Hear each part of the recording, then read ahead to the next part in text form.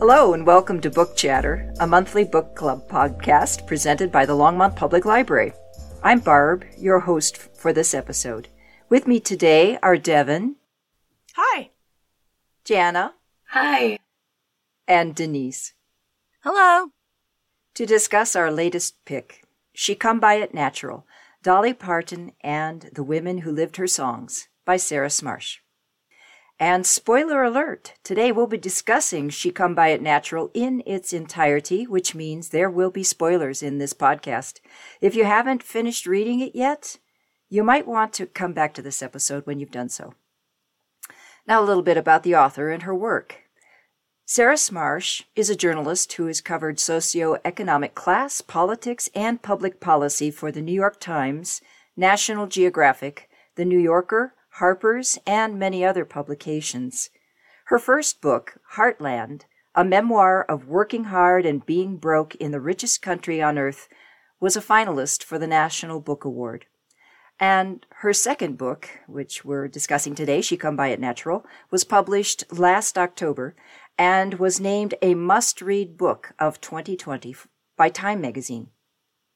Library Journal calls it part memoir, part tribute, with a focus on Dolly Parton's identity, how she has embraced and uplifted it to the inspiration of many. A thoughtful musing on the significance of Parton's work and success, and those she inspires. So let's throw some stars at it now. Devin, would you like to start us off? Sure. My overall impression was that I really, really enjoyed this book. It was probably one of my favorites so far during our podcast. Memoirs and biographies are my favorite genre, so I'm going to be upfront and let everybody know that I'm probably a bit biased about this book, mostly because I love Dolly Parton and I really like this author a lot. She does a great job covering Parton's span of her career, and I just like the way that she writes. And I just really like this author a whole lot. I read this in print format, which I recommend over audio, and I'm going to give this 4 stars. Great. Jana, how about you? So Smarsh makes her case about Dolly Parton as an academic, but also as a woman with lived experiences of poverty and growing up in the historically patriarchal culture of the Heartland. Her story reminded me of Tara Westover's memoir, Educated. I like how her story parallels that of Dolly Parton's own and makes it all seem very real. I didn't know much about Parton before reading this, and I found her story inspiring, and I now see her as a feminist icon in her own way. I give it 5 stars. Yeah.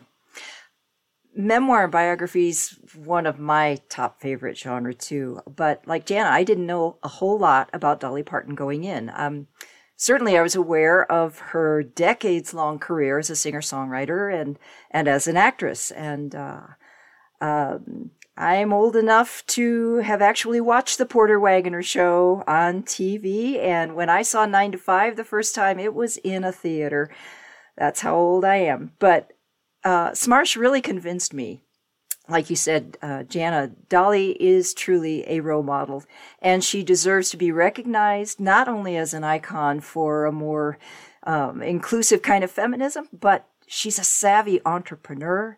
She's a generous philanthropist. She's a paradox as a performer and a person. She's got fans that just cross the spectrum. Smarsh's book is really engagingly written. I found it a very inspiring life story of a truly remarkable woman, and I give it 4.5 stars. How about you, Denise? Well, I think Smarsh does a great job of relating her own experiences growing up to those of Dolly Parton's. She draws a lot of strong connections, and she brings what I think would otherwise be just another biography to the experiences of other people, including those of her own life, as is stated in the title. Dolly Parton and the Women Who Lived Her Songs. I would give it 3 stars. Mm-hmm. Okay. Let's talk a little bit about genre and style of writing here. I find it hard to categorize this book genre-wise. It seems to have elements of several different genres going on, and as I mentioned earlier, it's part memoir, it's part tribute. You could also call it a cultural study. Devin, do you want to expand on this? You had some thoughts? Yeah, I agree, Barb. It was sort of 3 parts, a biography, a memoir, and then also almost a history book. But of who? Dolly Parton or the author? I mean, she goes back and forth, between Parton's life, the authors, and, the other women in her family, their life, and then a broader history of female advancement. I really liked her style of writing. It's very conversational and easy to follow. She took an interesting approach to writing this book, as you know, that it started out as a 4-part series for the magazine No Depression in 2017. And then the author goes on to break it into 4 parts that follows the trajectory of Parton's career. I do want to say that the author has no problem calling out the hypocrisy in politics and culture, and you can definitely pick up on what side of the aisle she's on. Yeah, there's no doubt. And she did a interview with New York Times where she said after she'd completed this series back in 2017, it was her publisher who suggested turning the whole thing into a book. So she went back, wrote a foreword, lightly updated the content, but basically left it as a kind of snapshot of when it was written, and said this was a time when the Women's March was new and we had an opportunity.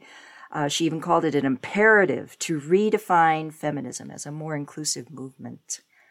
Anne Smarsh talks a lot in this book about how poverty shapes the lives of working class women. What were some of the ways you noticed in the book that Smarsh talks about as coping mechanisms that women use if they are poor in America? Devin, you want to start us off? Yeah, one that really stood out to me was humor. She quotes her grandmother saying that when she was being proposed to and she was pregnant at the time, she said that it was with a laugh and a cigarette drag. It wasn't any of this, please be my darling wife, which, really shows that humor kind of serves as a balm for maybe pain, underlying pain, because, not every woman wants to be proposed on a bended knee, but it's not a terrible thing. Joking about poverty is a hallmark of women in poor spaces, the author says. And any fan of Parton can see this same theme in her lyrics. Humor is a tool that's most women use, poor or not, to diffuse an uncomfortable or possibly dangerous situation with a man. The author talks about Parton having to use humor to laugh off Porter Wagner's kind of aggressive advancements, when he was putting his arm around her and kind of saying underlying sexist things during their show together. She had to laugh it off and pretend like it didn't hurt her. And maybe it didn't. I don't know. She never admits that it did, but I think every woman can relate to that, using humor. And pain also. You get your power from feeling powerless and feeling pain, and then you use humor to laugh it off and deal with it as well. Oh, yeah. As I mentioned before, I've watched the Porter Wagoner show back when it was new, and I was a very young, naive girl. And I'll admit, I thought, based on what I was seeing, that Porter Wagoner and Dolly Parton were actually married to each other. But I realize now, looking back, that a lot of that playful banter that went on back and forth between them was hiding a power struggle that I had seen played out in my own family. I grew up working class. My mom and my grandma both worked outside the home to help support the families. And yet, due to the accepted mores of the time, it was their husbands who made the decisions about where the family income was spent. And of course, meanwhile, mom and grandma are smiling and keeping the house clean and cooking the meals and watching the kids and all that stuff. Yeah. It was just expected. Yeah, I thought it was really interesting that Parton, once she got rich and famous, she could have changed her persona when she reached financial success. I wonder why she didn't. The author says that she thought it's because she feels a connection to the poor women from where she's from. And she wanted to be that someone who represented them, someone successful that they could look at and see themselves in. She came from Appalachia. She was the 4th, I believe, of 12 children, and they grew up extremely poor, probably something that none of us have ever had to experience. But she kept that. She kept saying words like ain't, and, she likes fast food, and, I admire that in Parton a lot. I just wanted to really emphasize how much she stays connected to her family. I mean, it's funny because she does move, she moves to a different state, she moves to a different culture, a different way of living, a faster pace. No matter what happens, good or bad, I think, I guess I felt like her connection to where she came from, to the people, to that way of life, in part has to do with her feeling loved during her childhood and during her time there. Everybody had to have in some way been in it together, even though she had those experiences of, people walking down the street making comments about, the painted ladies, or who she should or shouldn't talk to. They're still, in some ways, connected. They still are all just trying to survive. I think between the love of her family and between that realization that there are so many constraints and there's so many things working against them that they do have to work together if they're going to make it. And I think that's part of why she does what she does. She doesn't give up the things that so many people could have, like you were saying, Devin. That sense of loyalty and sense of worth that doesn't diminish in her mind for them, no matter where she goes. She turns from her childhood. So many things could have gone. She could have let them make her give up or buy into this is all I'll ever be. But she chooses to focus on those family relationships, positives, the experiences she gained, and how that made her stronger. And she becomes very confident. Instead of seeing, oh, well, I can't or I'll never be, she takes the opportunities that came to her through her uncle's help and other people, other things. And she learns how to play the game, as she talks about, the game of navigating a man's world, navigating the music business. And she does that in a way that helps her and also helps her message of hope for women. Absolutely. So far, we have women living in poverty learn to use humor to deflect male anger. They transform pain into power by drawing on lessons they've learned while living through tough times, and ultimately find strength in family bonds, loving bonds. But Smarsh also discusses how in Parton's family and also in hers that they didn't normally talk directly with each other about their feelings. Yeah, Barb, Smarsh writes that the biggest grievance Dolly has discussed about her childhood is that her father wouldn't say, I love you, a common cultural affliction for men of all classes in that period and perhaps to a lesser degree still today. Yeah, I'd say she's spot on, Dolly, in this particular observation. I grew up knowing that my father loved me, for example, but I watched him struggle to express his affection verbally for my siblings and me. And one of my most cherished memories of my dad is from my wedding day, when he sensed, as I'm sure I was, what a bundle of nerves I looked like standing there before he walked me down the aisle. And bless him, he leaned in and squeezed my arm and said, I love you, Barb. And that's one of the moments I cherish, one of the rare moments when my dad overcame his reticence to put feelings into words. Smarsh says in her family that shared love of country music gave them another way to express emotions or share thoughts on difficult subjects without actually discussing them.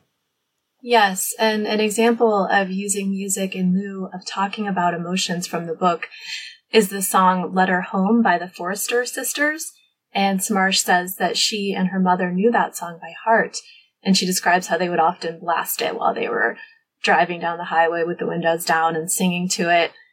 And that it was used as a means to communicate indirectly with each other when they couldn't talk about those feelings openly. And in this song, a couple of the lyrics say, we raise our kids and our jeans still fit, and sometimes we go out at night. And Smarsh is pointing out that her mother knew and was conveying to her through the language in this song that the shape of a working class woman's body has a lot to do with her survival. And that's a pretty intense thing to take on, right, as a young woman, and to realize that. And they were doing it through country music. And it seems as though Smarsh is saying, too, that working class women don't talk a whole lot about the struggle for equality, for women's rights. It's actually that they put their bodies on the line. They live it out from day to day, and not talking about it very much, but they do end up paying a high price for that.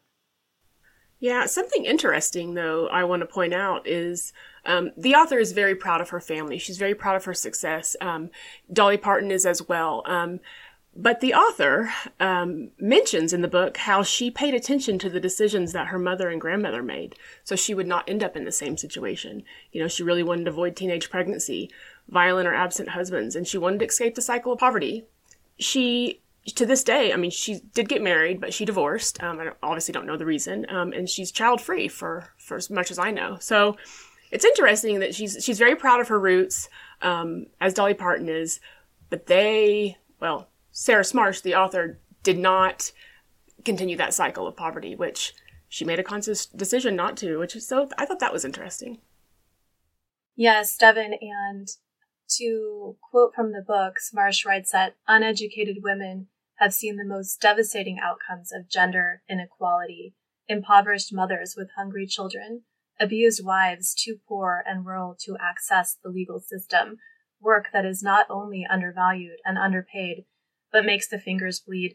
And I just want to add a personal story to this. Well, it's not super personal to me, but I was watching a documentary last night about the meatpacking industry, and they were saying that it's a super dangerous job, and that workers in this industry often lose limbs, and they're not very well compensated for how dangerous it is. So that's not an overstatement about the fingers bleeding, not at all. But talking about, kind of the difference between those women who, for whatever reason, whether it's a realization, whether it's an opportunity that comes along or whatever, which doesn't make them better, but some kind of do end up the fork in the road that brings them up economically in other ways.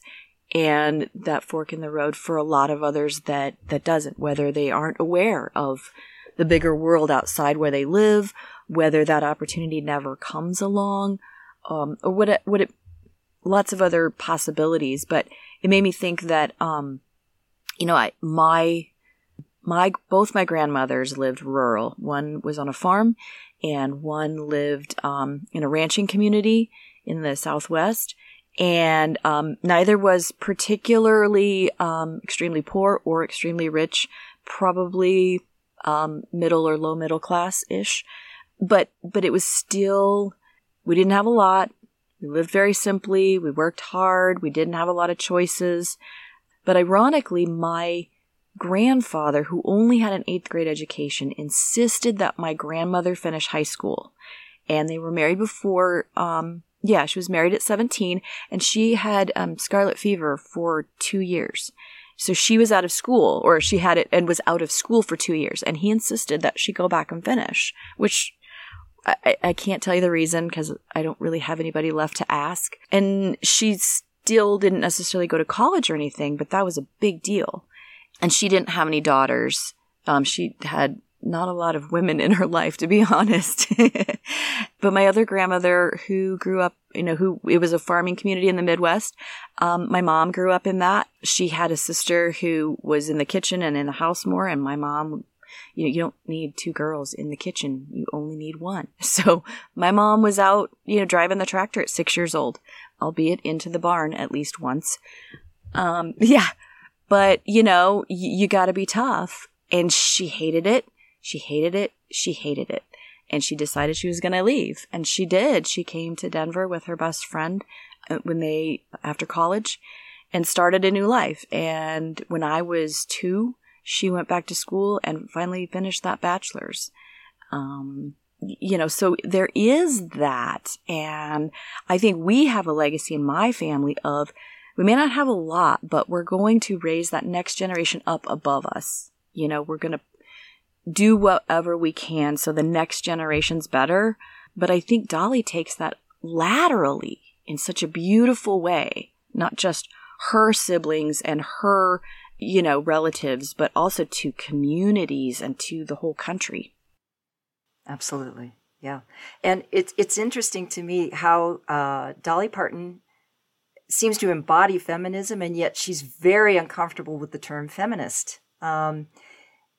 She faces down sexism throughout her career, most specifically from other people in the music business. And while she does not call herself a feminist, she certainly never shied away from telling the stories of working women in her music, of their struggles to reach equality.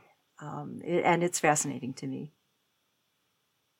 Yeah, Barb Smarsh writes about the intellectual knowledge versus the experiential knowing of working women. So she's talking about the difference between the movement for intellectual women in academia, the talk, she calls it, which is the articulation, study, and theories of advancement toward gender parity.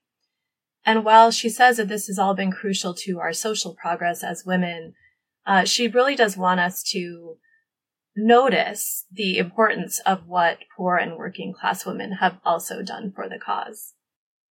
I really like that, Jana. I love I don't know whether it's a humility or whatever her reasoning or her motivation behind it, but I've always wondered I've also seen some documentaries and learned some things about her before I read this book. And I've wondered if Parton's storytelling style, her songwriting style, with the edgy yet relatable feel to her music, makes people really stop and think, and also cause them to feel uncomfortable. Because, yeah, they're catchy tunes, they're easy to sing, they've got great sound, and but they don't sugarcoat. And there may be allusions to things rather than articulating quite as raw and upfront as they could be. They're definitely not shying away from the message. And I wonder if how much that challenges, how much that makes people feel uncomfortable. Yeah, one of her first hits with RCA is a song titled Just Because I'm a Woman. And in this song, she sings about that, the injustices between men and women, the sexual double standard that still stands strong today. Women can't sleep around without being judged while men can. It's changing, but it still persists. And she wrote this song in the 1960s. She wrote it after her husband expressed surprise and disappointment that she wasn't a virgin after they got married, even though he wasn't. So she basically was like, too bad, that's not fair that you can not be a virgin and I can't. And, she said he'll get over it. And obviously he did. But, so that she wrote many songs about that, her own life experiences with sexism and gender bias. So it's a great little song. I found it hard to read the section where Smarsh was discussing Parton's sexist treatment by the media, particularly back in the 1970s. It was positively cringeworthy. It was. And women, by women too. It wasn't just men. I mean, I want to point that out that, yes. So disappointing. Women that I respect, yes. Barbara Walters and Oprah Winfrey, they had her stand up and spin around and ask how big or small her waist size was, and asked her over and over again why she didn't have children, what questions and, treatment that men would never, ever get by the media. It's infuriating. It made me wonder about, sometimes, because I have kids in school, people say, those who are bullied will often go on to bully others. Made me wonder, and we don't know, but what did Oprah Winfrey and Barbara Walters go through themselves? But yet they're also making the choice to just sort of go back into that same pattern, that same way of thinking, where they had a beautiful opportunity to not. So they almost sort of, the very likely bullied, in a way, became bullies in that moment.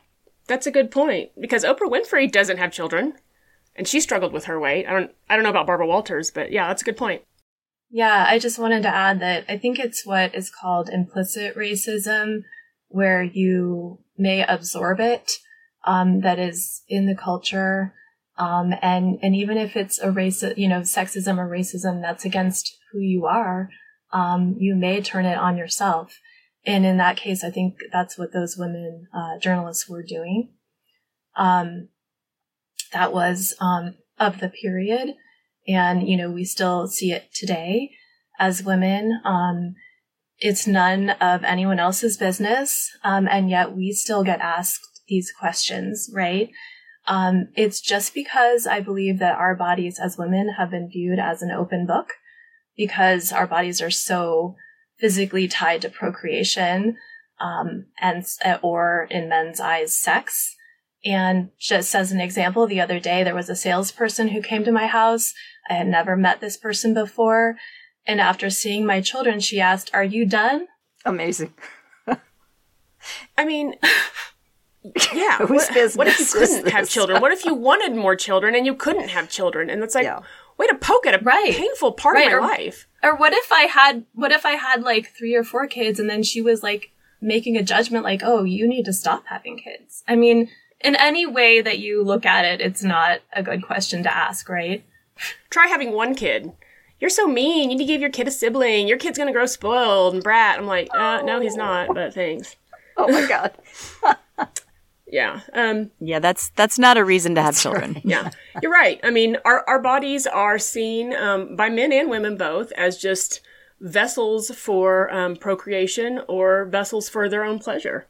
The author talks about her mom working at a Wichita, Kansas mall in the 80s, and the boss is rubbing up against her breasts, under the guise of adjusting her name tag, and it grosses me out so bad. And as women, you have to use your body sometimes as a power tool to get what you want, and Dolly Parton did that, in a successful way, but most women do not have that access to the resources that Dolly had. Either the education or the financial resources, or just the ability to get out of a situation. And that of course falls back to humor to get out of that situation.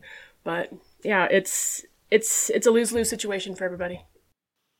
We'll take a brief pause here and then dive deeper into Sarah Smarsh's She Come By It Natural.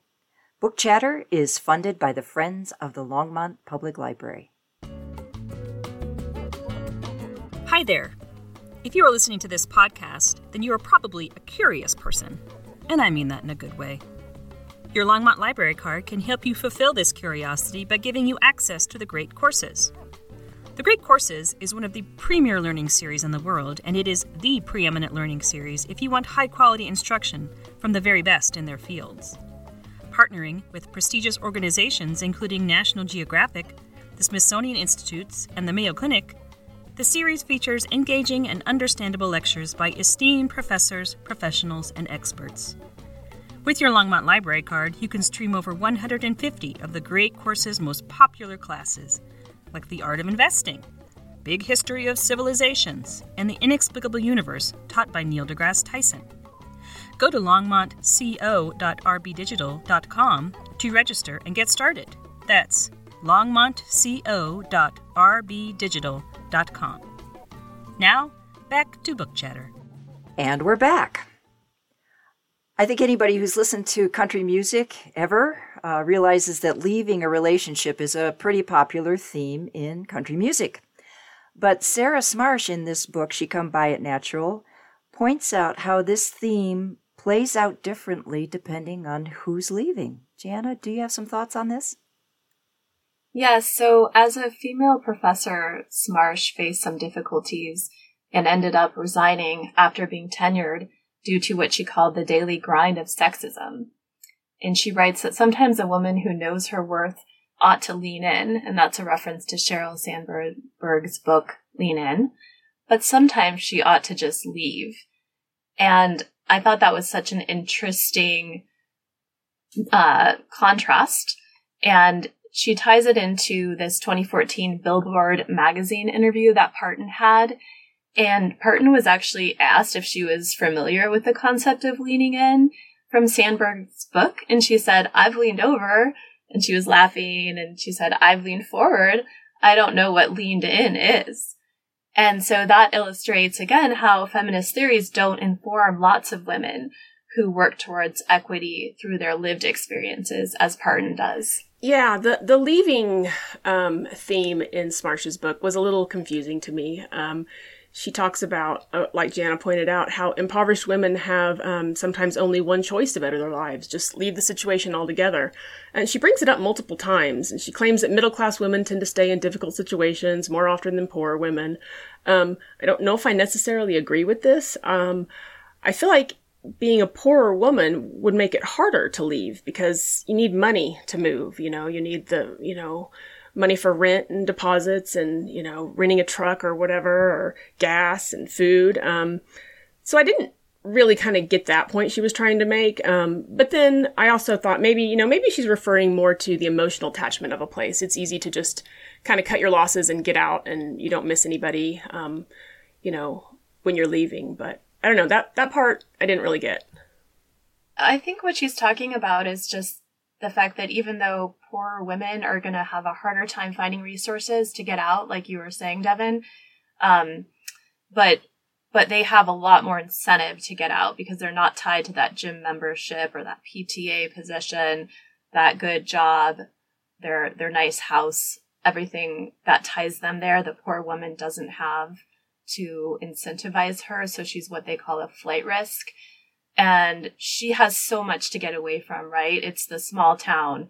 This is what Smarsh is writing, the brutal job. An entire class, in fact, is what these women want to flee from. And she brings up Tracy Chapman's song, Fast Car, which is a beautiful song about longing to get away and escape and just get out when you just don't have that many choices, which is the very fact of what it is to be really poor, is that your choices are much fewer, if any.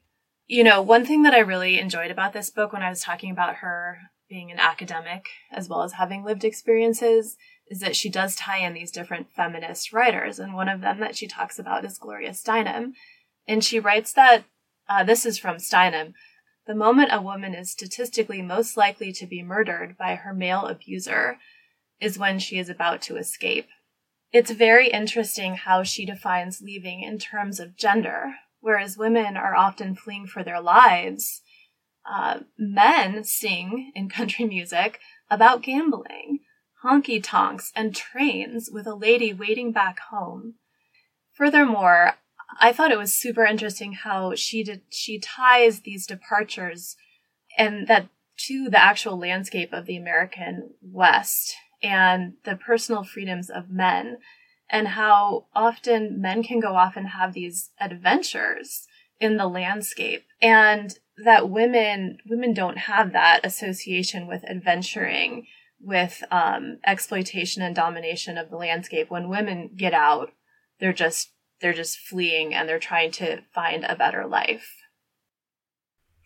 I would totally agree with that. And one of the realizations, I guess, for me in that was when I took a Colorado history class, because I'm from Colorado, in college. And I remember it was with Professor Michael McCarty, and he told the whole thing through stories and didn't care quite so much if you got the dates right.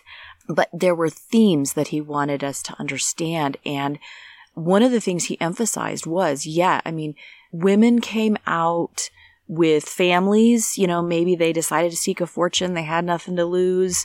They were coming to Homestead, coming to look for gold. But he said in a lot of these cities like Denver and, San Francisco, wherever it may have been, if women came without a family, it was almost always because they didn't have a choice. They found out they weren't a virgin. They maybe had been pregnant, whether by choice or not. They, maybe had been accused of a crime. Maybe their parents had died and they didn't have anybody. And they came out west because what else did they have? And they accept a horribly tainted reputation or were in a very vulnerable situation. But they came out into an equally vulnerable situation where, I think about my my grandmother and maybe even my mom having limited career choices, job opportunities. Back then in the West, that was very limited. Like, most of them ended up in prostitution because what else were you going to do? So that very much, I think that, that's still even generations after who are not maybe, who are better off and aren't in those types of situations where that's their, almost their only means of getting food on the table. It still permeates the culture and the ideas and the generations after.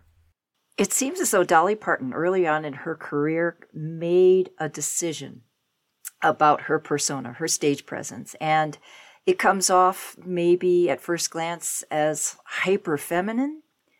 But the author, Sarah Smarsh, she argues that there's something powerful going on beneath the surface here, underneath the big hair, the form-fitting, frilly, rhinestone-studded outfits, the high heels, all that. There's something bigger going on. Devin, can you talk a little bit about that? Yeah, Parton was definitely aware of the power that her sexuality and her figure had, and she used it to her advantage. She freely admits it numerous times. She's definitely could be described as a sex symbol, whether she intended it that way or not. She developed early, and she was very aware of how her body drew attention from both male and female peers, and she used it as almost a shield, I think, the big hair and the long nails and the makeup and the clothes. She, God, I can't even think of another person who uses it like that. I mean, it's funny, I think that I remember in the book saying if she'd have been a man, she definitely would have been a drag queen. She liked that. I mean, she dressed the way that she wanted to look. And she also saw that it could be used to her advantage. The author states in the book, something the world values less than a girl is a poor girl. And poor women are often victims of domestic violence and sexual assault. And Parton describes that she was looking through magazines as a young girl and wanted to dress glamorously. And, her definition of glamour may be different than yours and I. But she thought that a glamorous woman would not have the risk of being touched, unwanted by a man. Yeah, Devin, so she does write in the book that Parton understands that gender is performance, achieving the right hair color, conforming to a seemingly impossible hourglass bodily ideal. And she writes that Parton exchanges the class-based objectification of her past for a gender-based one in the present. And I thought that was super interesting. She's still being objectified, but in a different way, and one that she wants to be, identified with. And as Devin discussed earlier in our podcast, Parton did model her vision of glamour after her poor country roots, especially the town sex worker. And that Parton hasn't really changed that look, even though, she definitely could afford to emulate upper class norms. Today, she has persisted in keeping with her truck stop girl image. She has called herself that in interviews. And I think that, and Smarsh is pointing out in the book as well, that, part of that is being the savvy entrepreneur that she is, and that she has become so successful partly because of that image, which she has embraced, and that she has augmented through surgeries and, and all the trappings that she can afford. But that she has never forgotten where she came from, or failed to give back to that community at the same time. Oh yeah. The most appealing aspect of Parton to me is her generosity and her genuine concern for people. In the last part of the book, Smarsh details what many people don't know, that she is a very active philanthropist. Everyone has probably heard of the Imagination Library Organization, and as librarians, I'm sure you all can agree, we love that. But also, in 2016, the Smoky Mountains, if you guys remember that, had those horrible wildfires and caused a lot of damage and quite a few deaths. And Parton gave $1,000 a month to families in need for 6 months, I believe. And all they had to do was submit a paycheck stub. There's no bells and whistles they had to jump through, no red tape. And then in the book, they're interviewing her, and she decides to give $5,000 more. And I mean, oh my gosh, it brought tears to my eyes. I mean, what a wonderful person. And then, of course, most recently, she donated $1 million towards COVID vaccine research. So Parton is not without her faults. There's the whole Dixie Stampede controversy that the book talks about. She's not perfect, but overall, I find her to be probably one of the most genuine and real celebrities out there, and I love her. Yeah, I have so much respect for Dolly's simple, just love for everyone. I mean, it's just such a less complicated way of expressing it. She just loves people, and it wasn't picking and choosing so much as finding the greatest need. And she embraces all people. She acknowledges, like you said, Devin, she acknowledges her shortcomings. And I think though she prefers to be the one to initiate that acknowledgement rather than have someone bring it up and have to answer that. And no one does. But if you're willing to be honest and open with people, I don't think there should be a need for that. But her acceptance is what makes her so approachable. And like I said, I think if she changed her appearance, I think if she changed her persona, that it would be in some ways, even though it's so fake, I think it would be changing her statement and her philosophy as well. And I think she would actually possibly be less approachable to people because they wouldn't really understand who or what she was about anymore. And yeah, she's right. She'd cut herself off from a huge part of her fan base. Yeah, they at least know. And that attention she deflects into what's really important to her. And but at the same time, she's so dedicated to her craft. It's not that she's built what she has based on just a look, just rhinestones and big hair. She's a great and talented person, and she works so hard. But like you were saying, Devin, she goes so far beyond that. It's not just about singing, even though that is one of many tools and talents that she uses for her philanthropic work. But, she goes and she provides all those books to young children. They just, fill out an application, very simple. You don't have to prove an income. You don't have to prove anything. Just that, and your kid gets a book a month for free till they're 5. Right.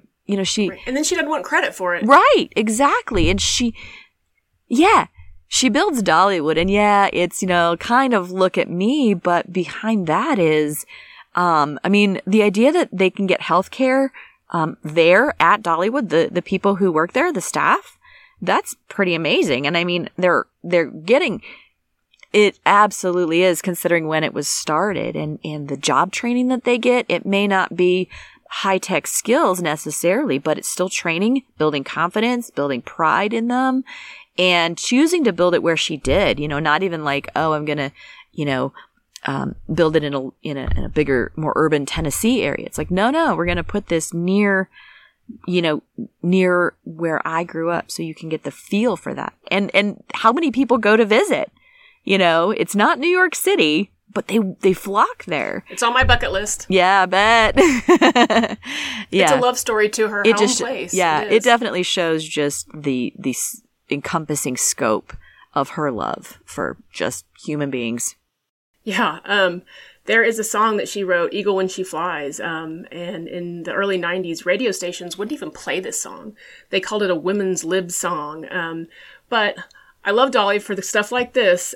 She performed it at the CMA Awards, and President Bush Sr. and his wife Barbara Bush were there in the audience in the front row, and she, acknowledges their presence there, and then turns around and dedicates this song to Barbara Bush, and it is hilarious. You can watch this on YouTube, and whether you are a fan of President Bush or not, he loved his wife. He loved his wife very much. And the smirk on his face, it's hard to read. Is it I don't know. Watch it on YouTube. It's really interesting. Yeah, and speaking of her hard work, she's done a lot of groundbreaking work in the country music field, which is notoriously, it's a difficult place for women to rise to the top. One of the things that struck me, and it's kind of one of the reasons I didn't give it a couple more stars. I feel like there was a part in there where I know she's writing about heavily in like 2016, 2017. You know, 16 was an election year and there was a lot going on. And she talks specifically about some of the Republican candidate who became our president's unacceptable behavior and things like that, which absolutely were the case. But I feel like it could have been deeper and more well-rounded to acknowledge that he's certainly not the first or only president or major leader to do that. You know, we have FDR, we have Kennedy, who were certainly, you know, womanizers and not for women's rights, for suffrage, you know, for the equality. And it showed. They had some notoriety as well. So it isn't just a political side or a specific person. It's very, very pervasive, unfortunately. Yeah, yeah. Jana, you had a point? Just to respond to that, part of the reason why she is writing with so much passion about the 2016 election is because she's pointing out how women were making progress, right? That around the turn of the millennium, female country stars were rising. And yet now, that is not the case. And so I think when you look at it as this, in terms of the progress for women, that's when you start to become concerned and get angry. And so, you know, to go back to that song, Eagle When She Flies, and it being a what people were calling a woman's lib song, it came after two other songs that featured female themes that were also suppressed a quarter century earlier. Those were Down from Dover and Bargain Store, and they also had trouble getting on the airwaves. So I think it's just concerning when you're looking at it in terms of a larger scope. And Smarsh also writes that the last time Dolly Parton had a solo #1 hit, which was Why'd You Come In Here Looking Like That, was in 1989. And she also writes that a recent Stanford University study found that despite record labels continuing to introduce new female artists, women have fallen down the charts since the turn of the millennium. So Smarsh here is arguing that Parton and other women in country music are up against a patriarchal system that is actively seeking to hold them back, to suppress their voices. Yes. Smarsh writes that the removal of women from country music by male executives is but an echo of the removal of female stories from foundational and historical texts. And Smarsh calls Parton a modern-day emblem of the wayward woman, the wild woman of myth and feminist texts. And she's referencing Clarissa Pinkola Estes' book, Women Who Run with the Wolves, which talks about the powerful women of myth, the archetypal woman who is the huntress. It's all of these women who are super powerful and whose stories often are suppressed or overlooked in favor of stories of women who conform to the way that men want them to be. Yeah, I think there's no denying that at all. I mean, I can't imagine anybody could really bring solid evidence to, to contradict it's been going on for so long. Our very first podcast was Golem Girl by Riva Lehrer. And when I was reading this, I kept thinking back to the parallels that they had between Riva Lehrer's art professors and men in her life, critiquing her artwork, telling her what themes she should be making in her art, and being, again, like uncomfortable by what she's drawing, what she's making, and suggesting she should be drawing fruit while, her male counterparts are, doing nude studies, and that's totally fine.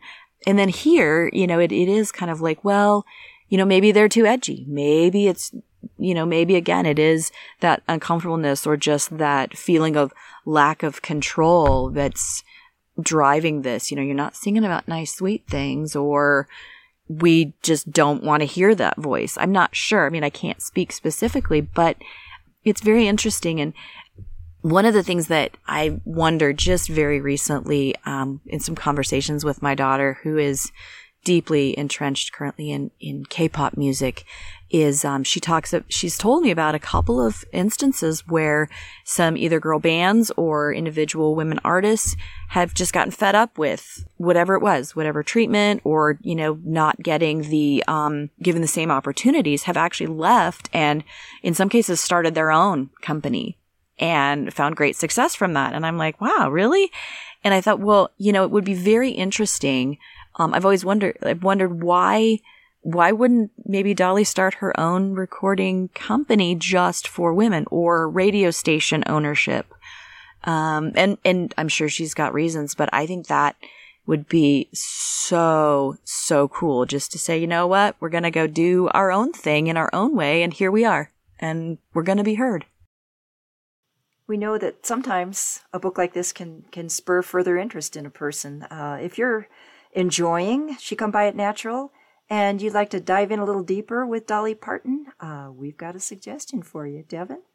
Yeah, if you guys want to learn more about Dolly and the history of her songs, I recommend the book Dolly Parton, Songteller, My Life and Lyrics, by Robert Orman and Dolly Parton as well.